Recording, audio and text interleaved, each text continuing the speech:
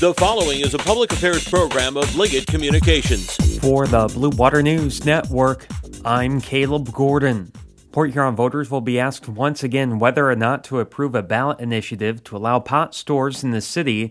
Mayor Pauline Repp says Progress for Michigan, which organized last year's petition drive, has submitted revised language which will be placed on the August 3rd ballot. The scoring system that was established, they want to change that and have the city do it under their, whatever we decide to do, if that's the case, if it's adopted. And they're saying they're just focusing on medical marijuana for now, for the first part of it, and then recreational to come in the future, and to actually void any provisional licenses that have been given out already. Repp says the initiative would be the only issue on the August 3rd ballot, with the election expected to cost the city nearly $20,000. This is the Blue Water Beat.